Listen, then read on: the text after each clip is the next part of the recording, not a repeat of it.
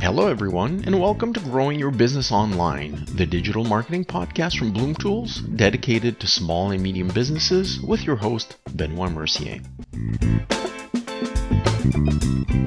Hello everyone, today we'll talk about how to get ready for marketing in 2020. Digital marketing trends change. What worked well in 2019 may not be the thing you should focus on in 2020. Here's a few areas where your focus should be directed. Number 1, voice search. Voice search is one of the more recent but biggest innovations in online search, and it's only going to get bigger. At least 50% of all searches in 2020 will be voice search, according to projections from DBS Interactive. People often speak differently to how they write, which means that the way the user searches are structured can result in slightly different outcomes. You'll have to take this in mind when writing content and optimizing your website. Think of what the users and potential customers will be searching for, and specifically how they will be searching for it. Voice searches often contain longer queries than traditional text searches, encourage natural language, which means what, who, how, when, and where questions, and are usually locally driven, such as people using voice search to call someone or to ask for directions, according to the company More Visibility. In order to receive the benefits of voice and text searches, your content should reflect this. A large majority of devices now come with voice search functionality built in and used by default, such as Google Home and Alexa. AI technology is available for online businesses. You can upload your product list for it to appear in voice search results. Why not take advantage? Number 2, Google Analytics. Google Analytics has been a great free tool for years, and it's often our first recommendation to new clients when setting up a website.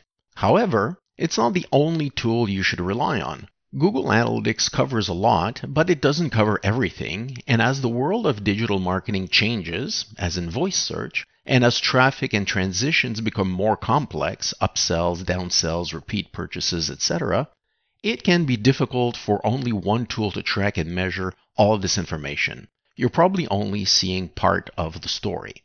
We recommend looking around and finding an online solution that's able to pull in many streams of data from many different places, but ultimately that also works for you, allowing you to see more of the full story.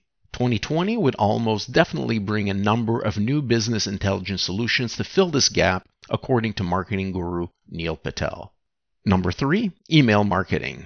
Email marketing is one of the oldest and original forms of digital marketing, but it's still very effective.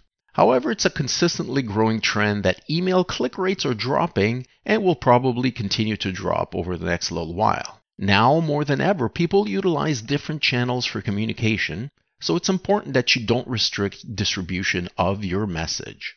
Live messaging, chatbots, and push notifications are just a few alternative methods that allow you to communicate quickly and directly with your customers. Think about starting to use these sooner rather than later. Number 4, personalization. 2019 was a big year for personalization.